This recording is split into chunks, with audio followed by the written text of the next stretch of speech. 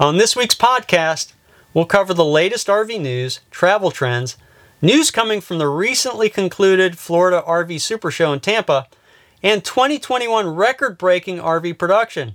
Not everything is rosy. There's a lot to cover, so let's get started. First up, the recovery of air travel falters. Every month for almost 2 years, we've covered how air travel has fared during the pandemic. After the holidays, it appears that air travel is not doing all that well when compared to 2 years ago. While air travel had recovered to about 85% of late 2019 levels before enduring the 2021 holiday period, the rate has dropped below the 70% level in late January, well below that trend. This could be in response to flight crew shortages this month due to the rapid spread of the COVID Omicron variant throughout the U.S. Whatever the cause, it's a big hit to air travel just now. RV production ended 2021 at an all-time record, surpassing 600,000 units for the first time.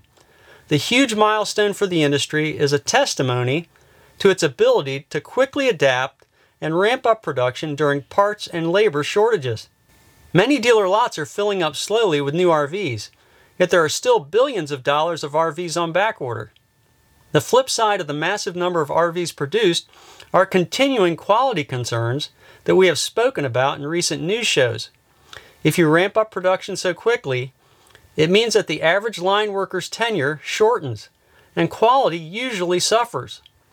Unemployment is still extremely low in Elkhart County, Indiana, only 1.4% in November of 2021, where most manufacturers are located. Looking at the total number of people employed in Elkhart County, Indiana in manufacturing over the past few years, we see that 2021 has had a massive employment growth. There are roughly 10,000 more factory workers in Elkhart at the end of 2021 versus 2019, a 15% increase. This means that on average, normal attrition notwithstanding, roughly 1 of 6 workers on the line have less than 2 years of experience. Interestingly, the industry started to see a downturn in 2018 and 2019, and the pandemic appears to be what turned production around. Production and subsequent employment levels have steadily increased after the initial pandemic hit in April and May of 2020. What is not rosy is the poor shipment numbers in 2021 for more expensive Class A and Class C motorhomes. Large Class A motorhomes had a poor showing all year, with December volume lower than any recent year, and Class C motorhomes fared little better, ending up lower than all years except 2018 and 2019. These lower volumes for motorhomes may be due to significant part shortages. This would make sense since much of the inputs for motorhomes are dependent on auto industry suppliers who have been severely impacted by shortages in 2021. On the other hand, travel trailer shipments have been on a tear all year, beating every monthly record. This is the lion's share of production from the industry, and 2021 will go down as a record year for travel trailer production. Travel trailers are much less dependent on auto part supplies, so the industry was able to adapt to various shortages and still break records. The other big story in the 2021 numbers is the volumes of Class B camper vans shipped. While Class A and Class C motorhome volume shrunk, Class B vans grew significantly, with 7 of 12 months topping 1,000 shipments and every month breaking volume records. It is evident that during the pandemic, the affluent have taken up camping and working remotely and are choosing to do so traveling in costly and well-equipped Class B camper vans.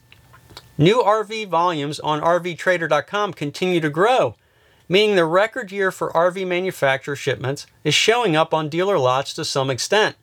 There have been over 150,000 new RVs for sale on the site for the past 5 weeks.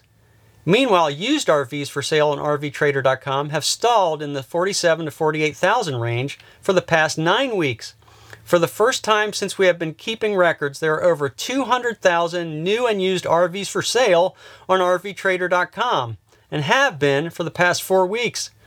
With more new RVs being shipped, at some point, it should mean lower prices for used RVs, as used RV prices seem to be a function of discounted or real prices on new RVs. The bigger question is if we are at a market top regarding pricing. At some point, the laws of supply and demand will kick in, with more and more new RVs flooding the market. It may very well be that demand slows while supply increases in the next few months. By May or June of 2022, we will know more clearly if RVs on dealer lots are selling. Another indicator to watch as spring approaches is the number of used RVs for sale. If this number increases dramatically, it could mean demand is faltering and prices should fall accordingly. The Florida RV Super Show was held in Tampa on January 19th through 23rd, 2022, and unlike last year, most RV manufacturers were present to show off their current RV models. New entrant Ember RV brought several new models to the show, including the fully solar 191 MDB. According to Chris Barth of Ember, the 191 MDB was set to run the entire show without being plugged in to demonstrate how the Max Solar package can perform while off-grid. Other manufacturers showed off current models, as new model launches were not a priority with the substantial production increases in 2021. Likely the most significant news coming from the Super Show was the revealing of Winnebago's electric Class B camper van and Thor's electric Airstream travel trailer. Winnebago showed their prototype Class B camper van that is fully electric, and according to RVnews.com, quote, the all-electric vehicle has no propane, generator, or other fuel included. And Winnebago executives said the vehicle can be charged at home through shore power at campgrounds with an interface cable, or a regular EV charger, unquote. The concept vehicle has a range of 125 miles, and the electric powertrain is married to a Ford Class 3 Transit chassis. Winnebago's developers claim the vehicle can be fully charged in 45 minutes using a high-voltage charger. Their decision to build a lower-range electric vehicle was justified by the RVIA estimate that 54% of RVers drive 200 miles or less to go camping. My take is that this is not near enough range to be sellable, even if the prototype's range grows to 200 miles when produced for sale. My problem is with the statistic used to justify building a low-range EV Class B camper van. The real question needs to be how far on average the owners of Winnebago's other Class B camper vans travel on typical road trips. Without this clarification, the statistic still says that 46% of RVers travel more than 200 miles to go camping. The prototype developers say that range will likely be much higher with the production vehicle. Still, my reaction is that they first need to poll Class B owners more closely, as usage is likely very different from the assumptions in the RVIA data. The other real-world problem I have with the assumptions used by the developers is that this EV RV can be charged via shore power at campgrounds with the proper interface cable. The electricity drawn from the potential of many campers with EVs and EV RVs all charging simultaneously could cripple many campgrounds that have antiquated electrical service. Most private, state park, and national park campgrounds would need a total reworking of their electrical service at enormous expense. This problem will not show up initially, but as more people camp with EVs and EV RVs in the future, there will be a vast infrastructure difficulty to overcome. Anyone with a campground, private or public, needs to see this distant train coming and begin now to plan. On the other hand, Thor Industries, the largest RV manufacturer, may be onto a potentially game-changing idea that deals more with the large volume travel trailer market versus the small camper van market. Did you know that for all of 2021, over 420,000 towable travel trailers were shipped versus just under 14,000 Class B camper vans? This means that any fundamental innovation to the travel trailer business will have a considerable impact versus innovation on small quantity, high-cost motorized Class B vans. This is why Thor's direction in the EV RV world will likely significantly affect the greater RV industry. Thor is working with German auto parts supplier ZF AG on a fully electric travel trailer chassis that will house a battery pack in the subfloor to power the trailer wheels. According to Bob Martin, CEO of Thor, they tested towing an Airstream equipped with this system tethered to an Audi e-tron Sportback EV with a 244-mile range. Because of the separate drive system on the Airstream trailer, affectionately labeled the E-Stream, and the regenerative braking on the trailer that can feed juice back to the Audi EV, the Audi increased range while towing by 40 miles or 16%. Thor's Chief Innovation Officer says it is not just about creating an independent EV-RV drive system. Quote, "Our teams have worked to significantly improve and reduce the drag of our vehicles, which is key to a true electric experience. Utilizing our high-voltage system, we are developing smaller and more energy-efficient components with our partners, such as AC units and kitchen appliances, making our products even more sustainable," unquote. My take is that Thor is leading the way to delivering a workable solution to the problem of EVs and RV range anxiety. There are obvious questions in terms of how much weight a fully self-drive travel trailer adds to the towing equation, given a full battery pack under the floor and given motors tied to each wheel. Also, looking at recent animations of the E-Stream, tank size questions come to mind given the battery's large in-frame space.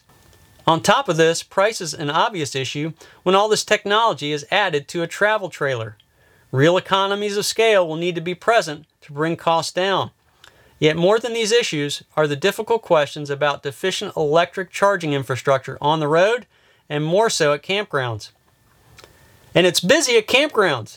KOA announced record revenue growth in 2021, which speaks to the sheer number of new RVers on the road of late. According to Mike Gast of RVTravel.com, quote, "KOA reported a 33.2% revenue increase over 2020 and a 33% increase in revenue over 2019, the company's previous highest grossing year, in their Q4 business report," unquote. Also, according to RVTravel.com, quote, "The company's system of franchise campgrounds continues to grow in 2021. End-of-year totals showed 26 new franchise locations across the KOA system. 13 of these locations added in 2021 are new construction contracts indicating demand for more camping inventory," unquote. These expansion plans give insight into the direction of RV camping going forward. The anticipation is that more people will discover an RV lifestyle, so investing in more campground capacity is considered an intelligent use of resources. Finally, for today's news, fuel prices are staying stubbornly high. AAA's latest figures show that as of January 27, 2022, the current national average price per gallon of regular unleaded is $3.34.8, up 6.2 cents from a month ago and up from $2.40.8 a year ago. Given a long trip of 3,000 miles, with your tow vehicle getting 10 miles per gallon, it would cost you $1,004.40 now versus only $722.40 a year ago, over a 39% increase. Okay, that'll do it for today's episode. Remember, you can find more great information on living life remotely on JohnMarucci.com. As always, we appreciate your support of this show and the channel by starting your shopping from our Amazon storefront. Just go to JohnMarucci.com and click the Amazon store link. Thanks for listening. Stay safe. This is John Marucci, and so long for now.